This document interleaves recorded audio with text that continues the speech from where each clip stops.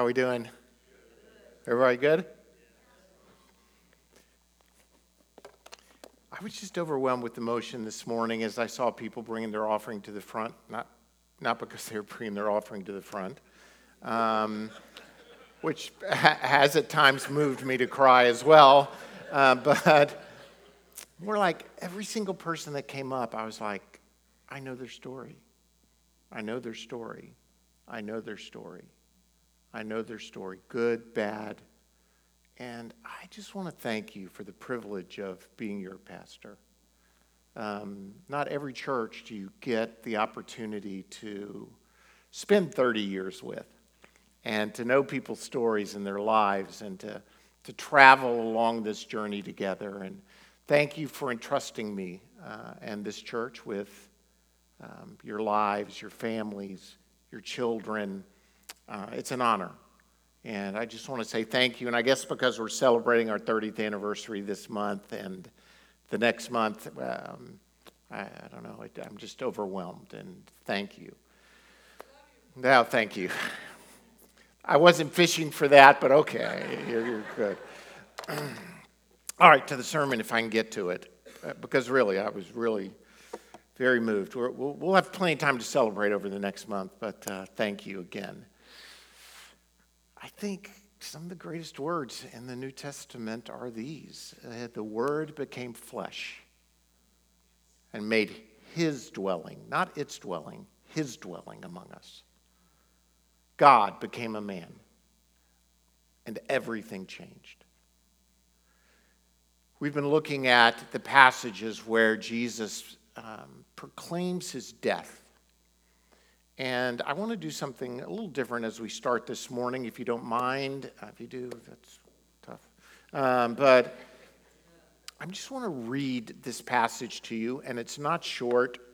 It is in John, and I prefer if you just listen rather than follow along, because I don't want you to get distracted. But this follows immediately in John, the triumphal entry, when he comes into Jerusalem. And here's the passage. I don't really need these, but I'm going to use them today.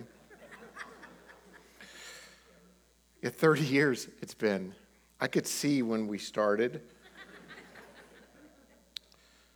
And so could you.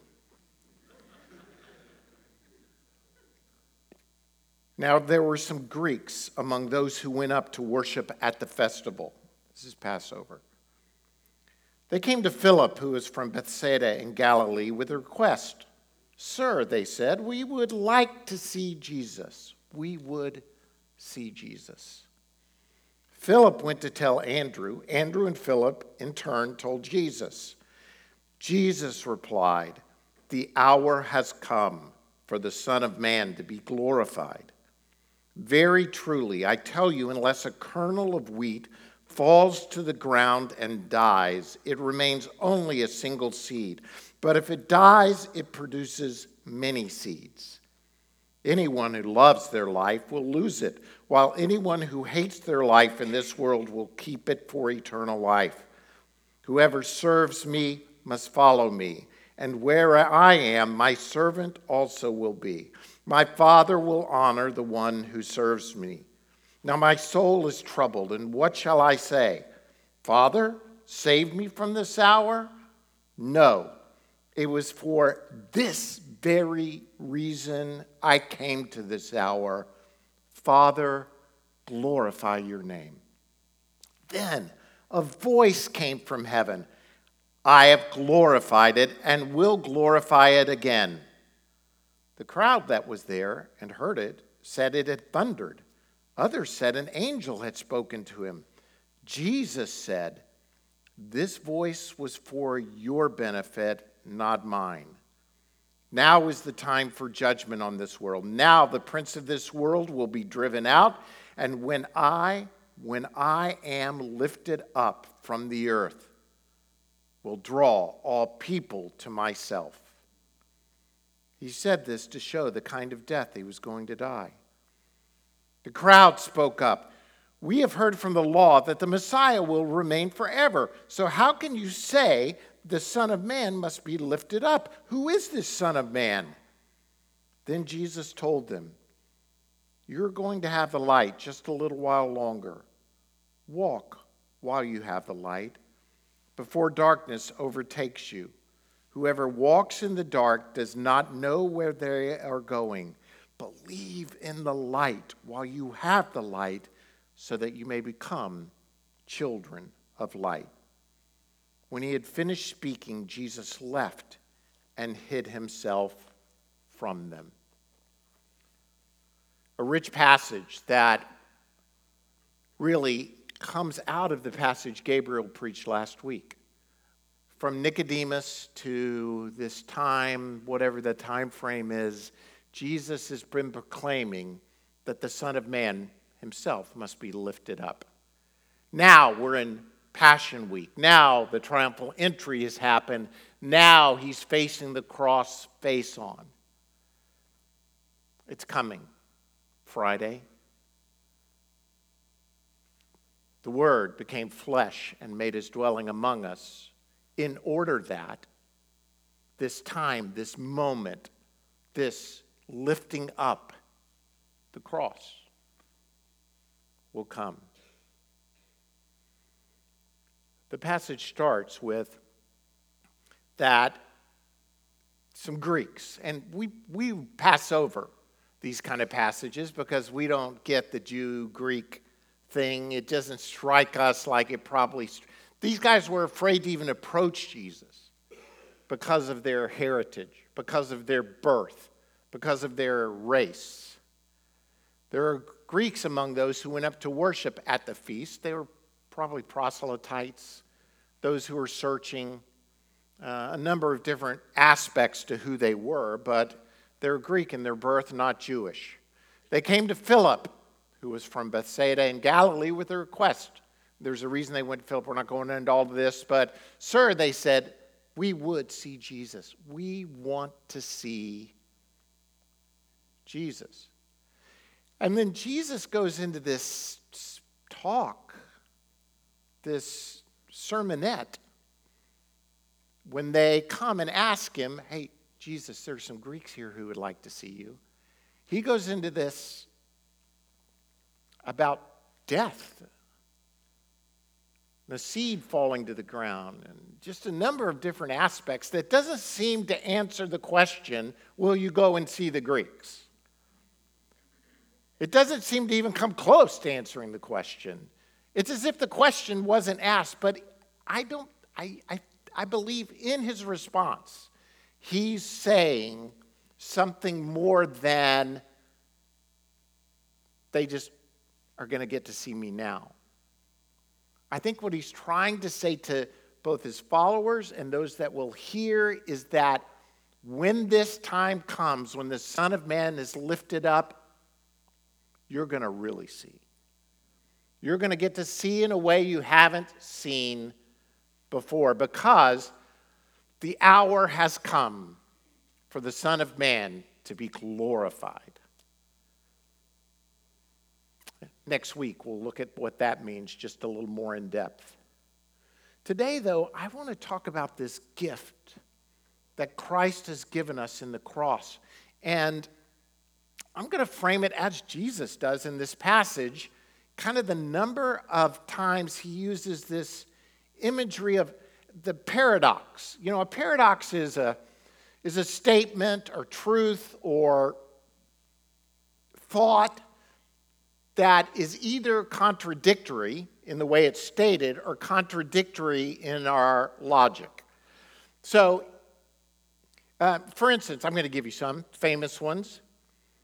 Epimenides had this famous paradox, a Greek philosopher, where a Cretan comes to him and says, all Cretans are liars. Now, just pause for a second, think it through. If a Cretan says all Cretans are liars, and he's a liar, does that mean he's telling the truth, or is he lying? Or is he telling the truth? Well, he can't tell the truth because he's a liar. You see the paradox here. So there are these statements that are like paradoxes. There are also philosophical paradoxes. One of the most famous is 6 or 10, Zeno's paradox, it's called. And it's a thought of science and really philosophy more than anything. But let's say I'm going to walk from here. Everybody turn and wave at Scott. Just wave at Scott. Let's say I'm going to wave. I'm going to travel from the stage to where Scott is. Well, to get to Scott, I have to go halfway to Scott, correct? I mean, I can't get to Scott without going at least halfway. Nod your heads, or we're going to be here a while. I can't get to halfway without going a quarter. I can't go a quarter without going an eighth. I can't go an eighth without going a 16th, a 16th without going a 32nd, a 32nd without getting a 64th, a 64th without 128. After that, I can't do the math. Until infinity. You with me? And I can't go infinity. Therefore, all motion is an illusion, according to Zeno. And you're like, wait a minute, but I just saw these philosophical paradoxes where it seems as if it can't be true. He's got like 10 of these. 500 years before Christ, he proposed that. For 2,600 years, people have been working through Zeno. He's got a number of them. We've got one with an arrow, one with Achilles and a turtle. I could go on and on. I won't. This is not why you're here. Even the nature of light is a paradox. We know that light at times is a wave, and we know that at times light is a particle. But we also know that something can't be a wave and a particle at the same time. Therefore, we have a paradox. What is light? Theory of relativity tries to address this scientific paradox.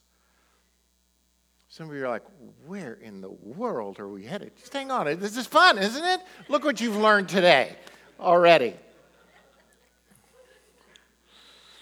Last weekend, Jared called me and said, hey, Dad, I need your help. Something has come up here in Charlotte. It's very serious. Could you help me out? And I said, well, let's hear it first. I've learned over the years never to say yes without hearing the whole problem, the whole issue, because it could involve money, you know. And so he says to me, look, I've got a recruiting trip on Friday that I have to leave on Thursday night. And I just found out that Friday is Dad's Day at Sophie's preschool. And I need a stand-in. Could you come stand in for me? So that one I'm up for. Done. So this is my date for last Friday.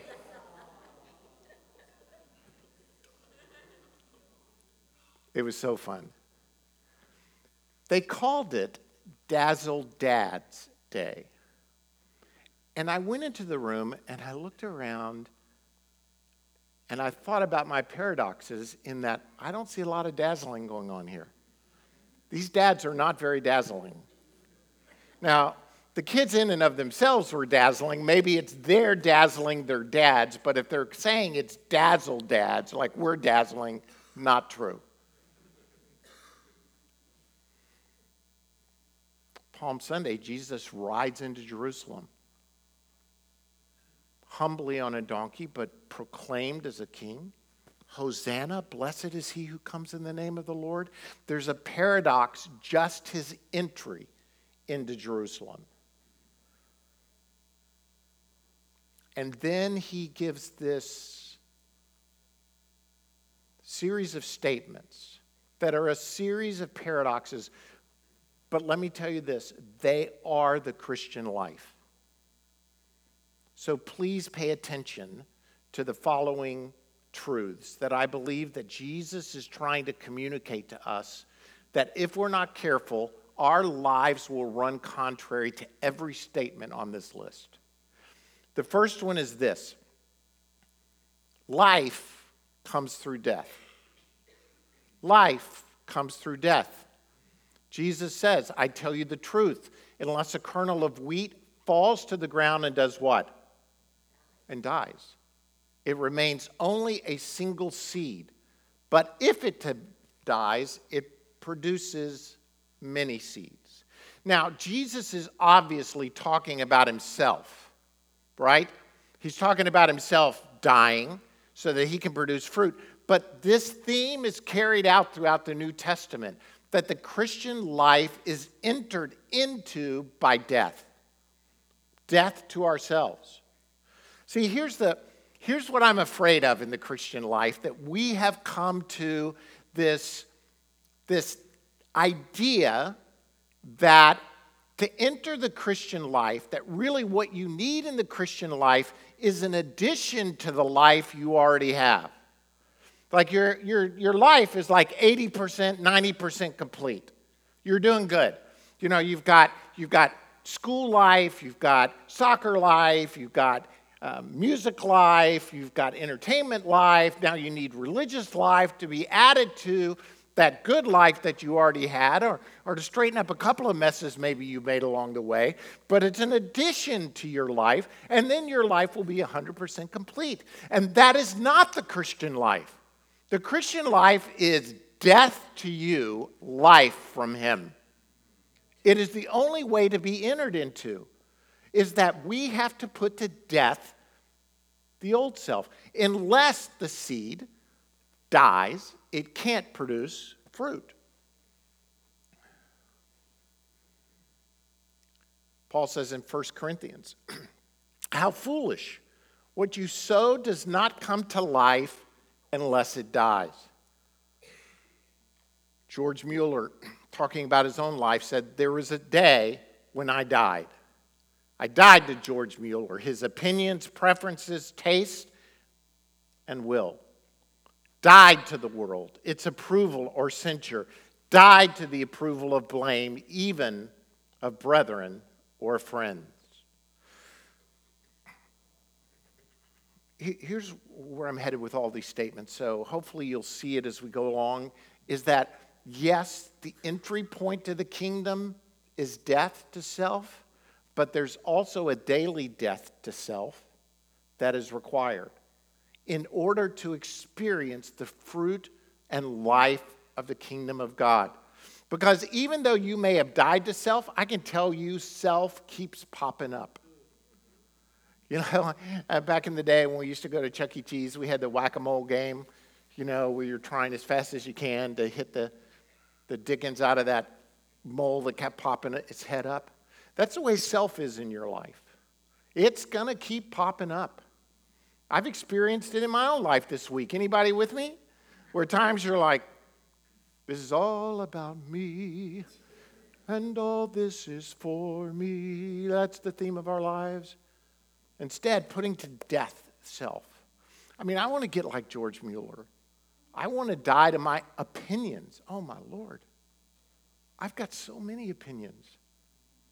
I mean, every time I read a news article, every time I see a news report, you know, every time I see an ex-president get indicted, I got opinions on things. Preferences, tastes.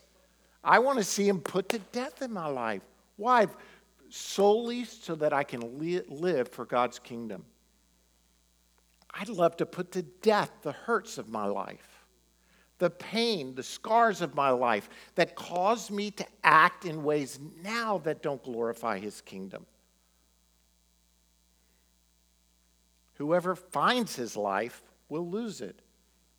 And whoever loses his life for my sake will find it.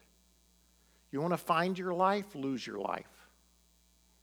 One of the paradoxes of the kingdom. All the other paradoxes I'm going to give you, I think, flow out of this one truth. So if you don't get this one, I'm not sure the others will resonate as well. But life, spiritual life, eternal life, abundant life, kingdom life, the life that you were created for and redeemed for comes by putting to death yourself and letting his life live within you. Second point is this. Receiving comes from giving. Receiving comes from giving. Back to the passage. Verse 25 of John 12. Did I ever mention we were in John 12? If not, you can scribble it down and look at it later. The man who loves his life will lose it, while the man who hates his life in this world will keep it for eternal life. There's this aspect, I think, in this passage of giving away your life so that you can gain it. Giving results in receiving. Here's the problem. Everything we're taught every moment of every day in the American system is, if you want to go get it. You're better off by accumulating and taking, not giving away. If you want to be a great, though, person, if you get a lot, you should give a little bit back. It's just the nice thing to do. Kingdom life is this. If you want to receive, give. And I'm not talking about money or time even. Most Americans, the studies show that Christian Americans especially will give more of their time than their money, believe it or not. Give your life away. Yesterday, when we were driving back, I don't know about you, but sometimes when Kathy and I spend like tons of hours in the car, you'd think we talk and philosophize, and no, we found it's not best. So a lot of times we just listen to books. You're like, oh, come on, Pastor, you don't mean it. No, I mean it. So on the way back the other day, yesterday, we're listening to this book called Atomic Habits. Don't know if you've read it. Pretty popular book on how to change your life by making small changes. Well, here's the idea partially of this book. Many of us love to set goals. Many of us have ideas in mind of things we'd like to do. But for most of us will never achieve those goals because we're not willing to make the changes necessary in order to achieve the goal. We just want the goal. We want the pleasure of the goal. We want to be able to brag about the goal. We want the goal, but we're not really willing to make whatever changes are necessary to get me from here to the goal. So part of his premise is forget about the goal. Instead, just start getting better 1% every day. Don't even think about big changes. Just find something little in your life and say, today I'm going to get better at this. And he gives it's a book, so obviously I'm giving you a long series of it. But I started thinking about my running life and some of the things that I did while I was running. And you don't just go run a marathon. I mean, for most of us, I don't know if there are probably 5 of us in this room who could go out right now, including me. I couldn't do it right now and go run a marathon. It might take me, I could finish it, but it would take me probably till tomorrow right now. And I run a good bit. Most of us in this room probably don't run I'm not condemning you. You don't have to be a runner. What I'm saying is, if you just say to yourself, you know what? I think next week I'll go do a marathon. You're probably not going to do it. You're not going to be able to. Why? Because for many of us, we're not willing to get up off the couch and go exercise to the point that will allow us to at least get there. And here's the deal, too. When I tell people who start running, don't start off by thinking about doing a marathon. I've told tons of people this. Don't let that be your goal. Instead, just figure out a way that you can run 1 mile without dying. Start there. Whatever changes you need to make in your life, and don't even start by running. Run, walk for some minutes. And then add some minutes on, and add some minutes on, and add some minutes on. Get incrementally better. But the problem is, even at the start, you got to be willing to give in order to get there. You got to be willing to give it away. You're going to give away time. You're going to give away something. That's just an illustration. What I'm trying to say is, in kingdom life, really, if you want to receive, you've got to be willing to give. And you've got to be able to give what really matters. You can't give away just minor what's convenient to you. You can't give away little things that don't matter. Like, I'm very willing to give a shirt I haven't worn for 20 years when it's time to give something away. Yeah, I haven't worn it for 20 years. I'm going to give that away. And then I feel good about myself because I gave a shirt away that I haven't worn for 20 years. Now, me and Larry, we're getting to the point where we still wear those shirts from 20 years ago. We still do that. Sorry, I'm picking on Larry. But I do. I saw a picture from like where I was traveling, honestly, 20 years ago, and I'm like, I still wear that shirt. What I'm saying, though, in essence is this. Many of us are willing to give where it doesn't hurt us at all. Instead, what Jesus is talking about is giving away things that really matter. Winston Churchill once said, "We make a living by what we get, but we make a life by what we give." What are we willing to give away? Jesus also says in Luke, "Give and it will be given to you. A good measure, pressed down, shaken together, running over, will be poured into your lap. For with the measure you use, it will be measured to you." Now, I please, for those of you who've been at Fullness long enough, you know my relationship with the prosperity doctrine. We're not real close. We're not. But there's still some truth in there that says, look, if you want to receive, kingdom truth is if you want to receive, you got to give away. And you got to give away your life. You got to give away resources. You got to give away time. You got to give away your words. You got to give. Now, what you receive back, here's where things get messed up. I don't give in just order to receive. That's not my goal. In other words, like I was talking about these habits and these changes, it's not the goal of getting money that makes me give.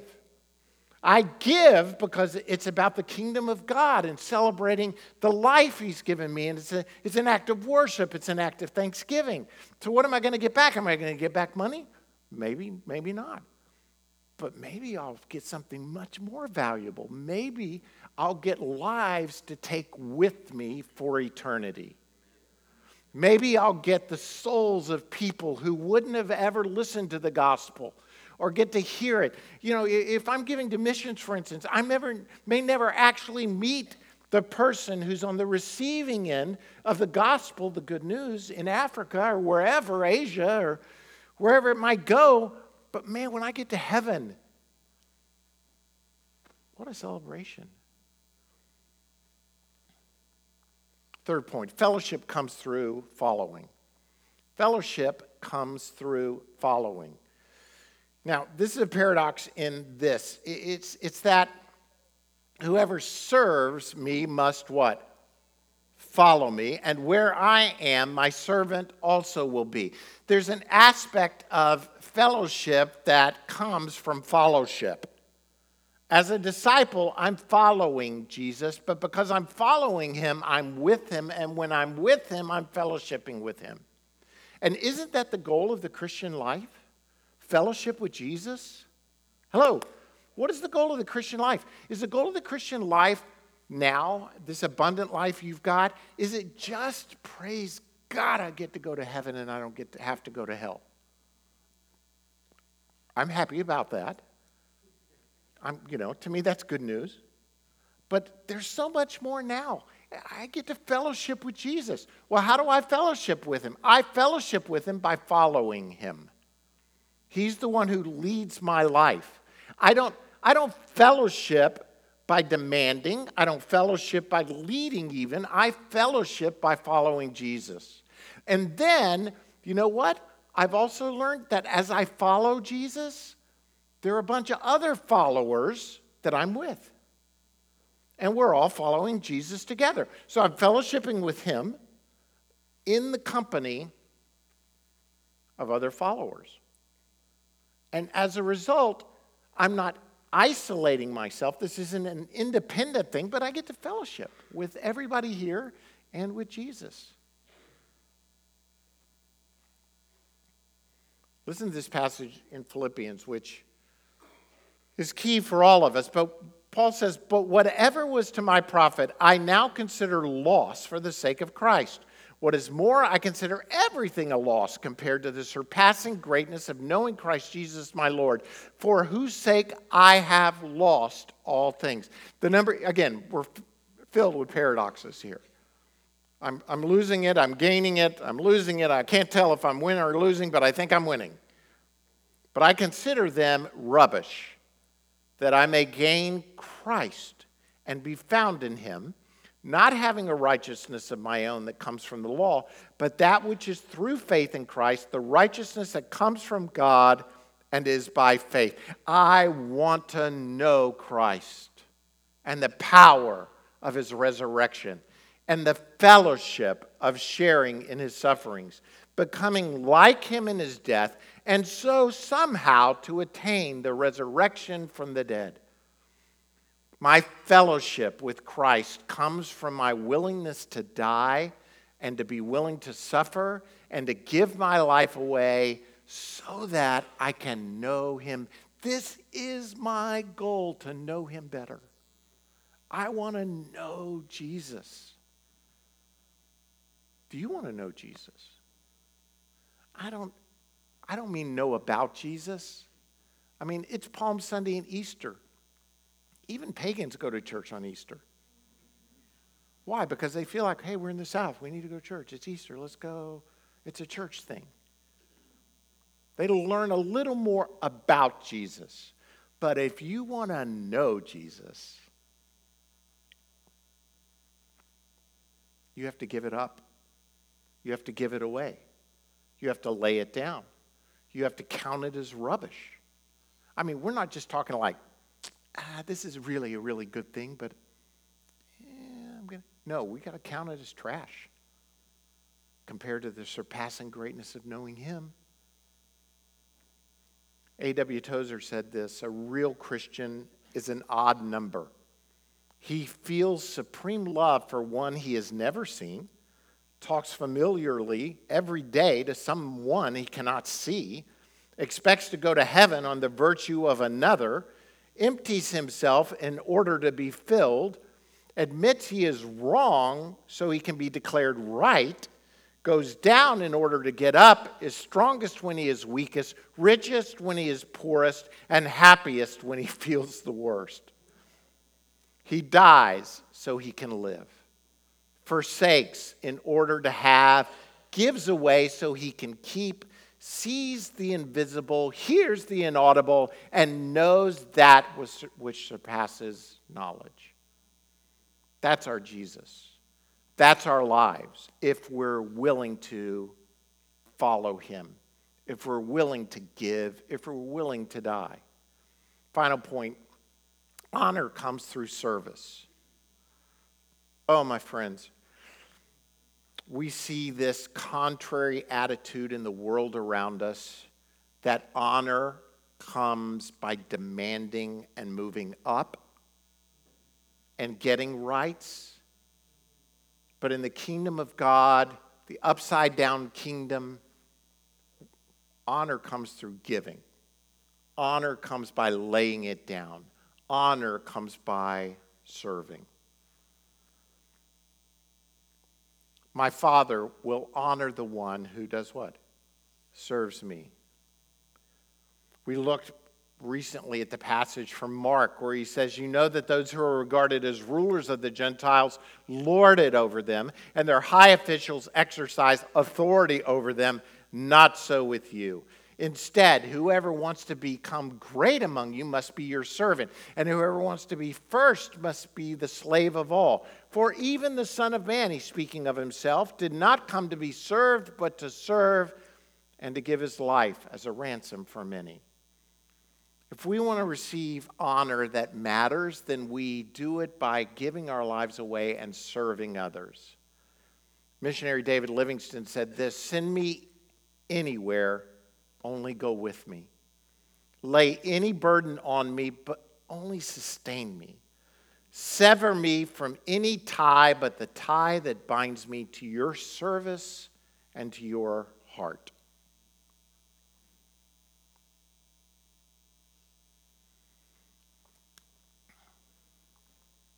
Have you ever tried to teach a child to serve?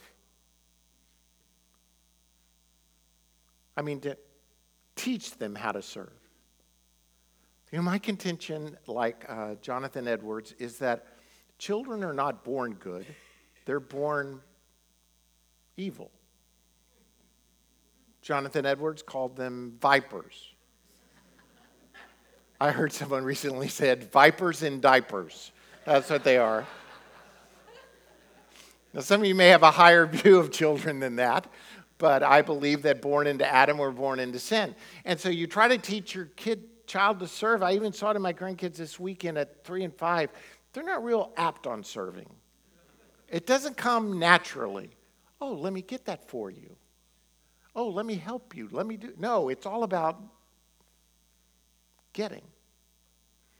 And I started thinking about the home.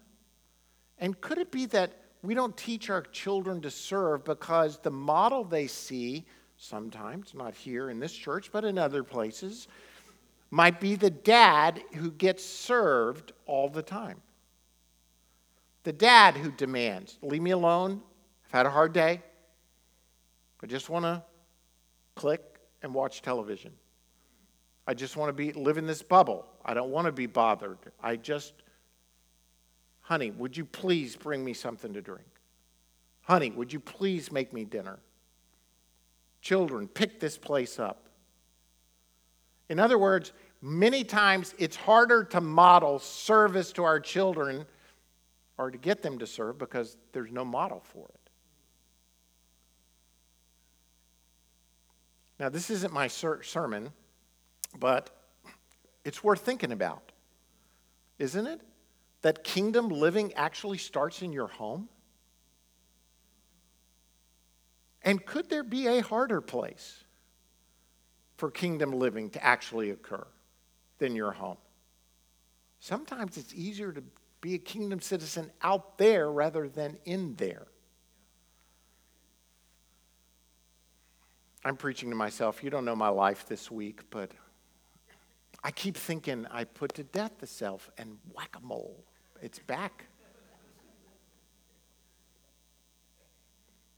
John Wesley said this, I want the whole Christ for my Savior, the whole Bible for my book, the whole church for my fellowship, and the whole world for my mission field. The idea of service. For whoever exalts himself will be humbled, and whoever humbles himself will be exalted. Here are the paradoxes I think Jesus is teaching us from these lessons today. And hopefully they're speaking to you about your life.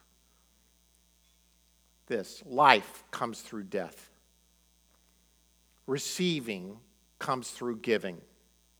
Fellowship comes through following. And honor comes through service. We declare it the day we get baptized, that we're buried with him through baptism into what? You can say it. Into death. In order that just as Christ was raised from the dead through the glory of the Father, we too may live a new life.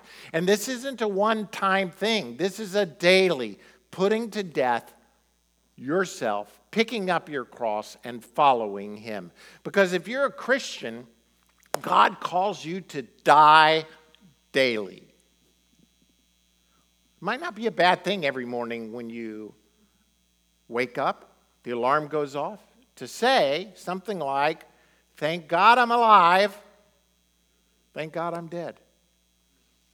I'm going to die daily. Because God calls us not to only experience where we are positionally in Jesus, meaning theologically where we are, but practically every single day of our lives. I have been crucified with Christ, and I no longer live, but Christ lives in me. The life I live in the body, I live by faith in the Son of God, who loved me and gave himself for me. This morning, I'm going to pray for whoever wants to be prayed for, to say, Pastor, there's something in this putting to death daily. There's something in this giving my life away. There's something in following and fellowshipping with Jesus and serving that I know I need to walk out in a better way. Just pray for me. If that's you, just stand up. Just stand up. If you'd like for me to pray for you.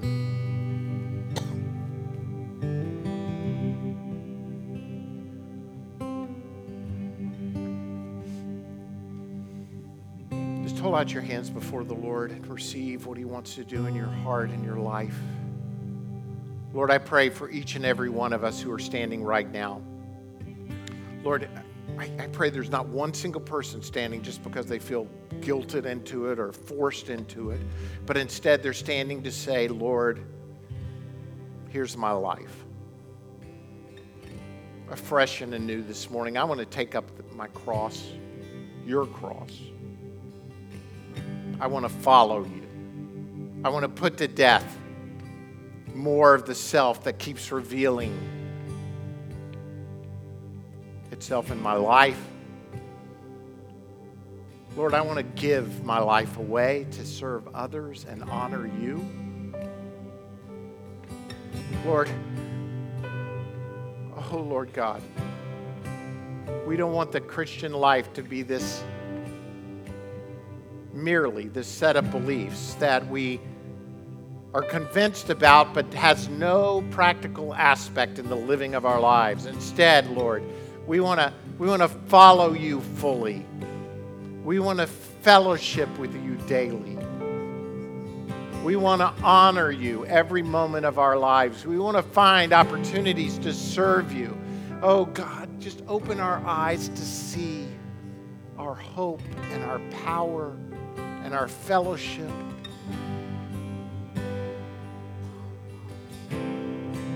You are the one who's worthy. You are the one who calls us. You're the one who directs our lives. And so, Lord, we give ourselves afresh and anew to go from this place to serve you in every single way. In just a moment, I'm going to speak a benediction over you. You're going to be dismissed. But before you do, just take a moment to worship Him. Worship is declaring He's the one who's worthy, not you.